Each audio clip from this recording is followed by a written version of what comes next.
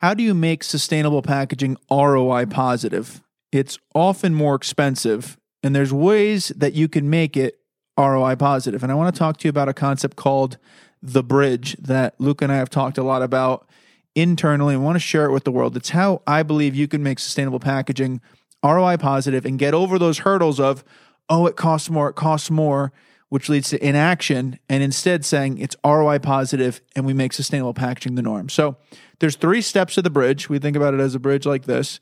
The first step being innovation.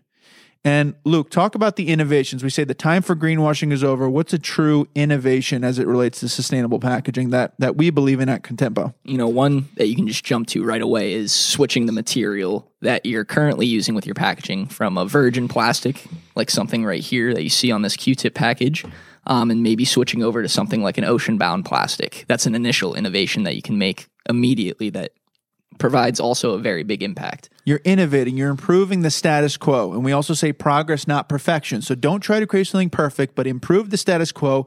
And the big word for me is respect the consumer.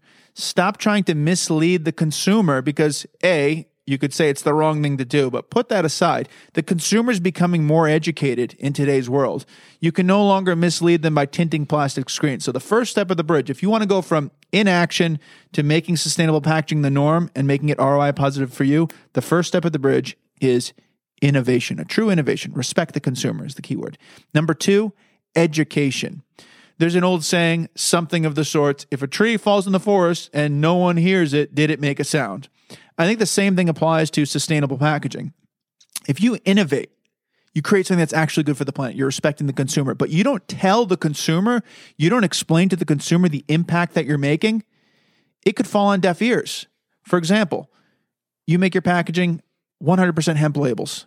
And let's say our friends at Unilever chose to put a hemp label on their product.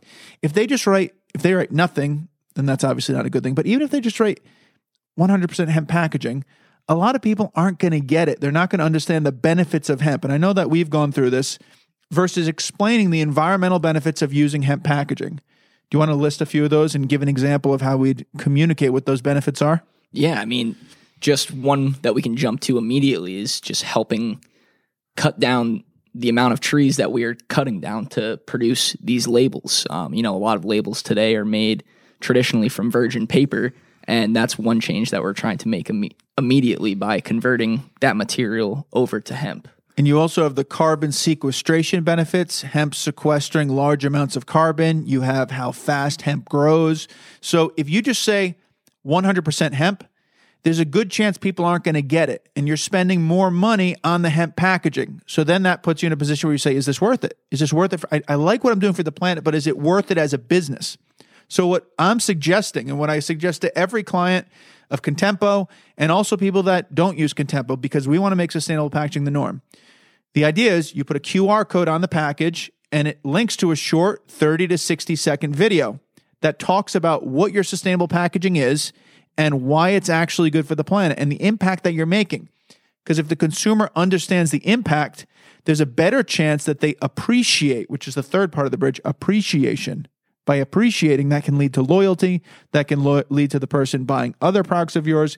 It can lead to them telling their friends. It's like, the holy grail in business is customer loyalty, someone buying again and again and again. So that's what we call the bridge. I just wanted to do a quick video.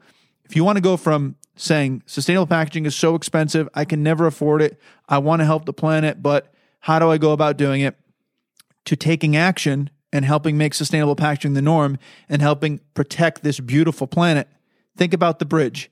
Innovate. Respect the consumer. Step 1. Step 2, educate. The impact that you're making. Don't take for granted the consumer will understand the impact. Educate.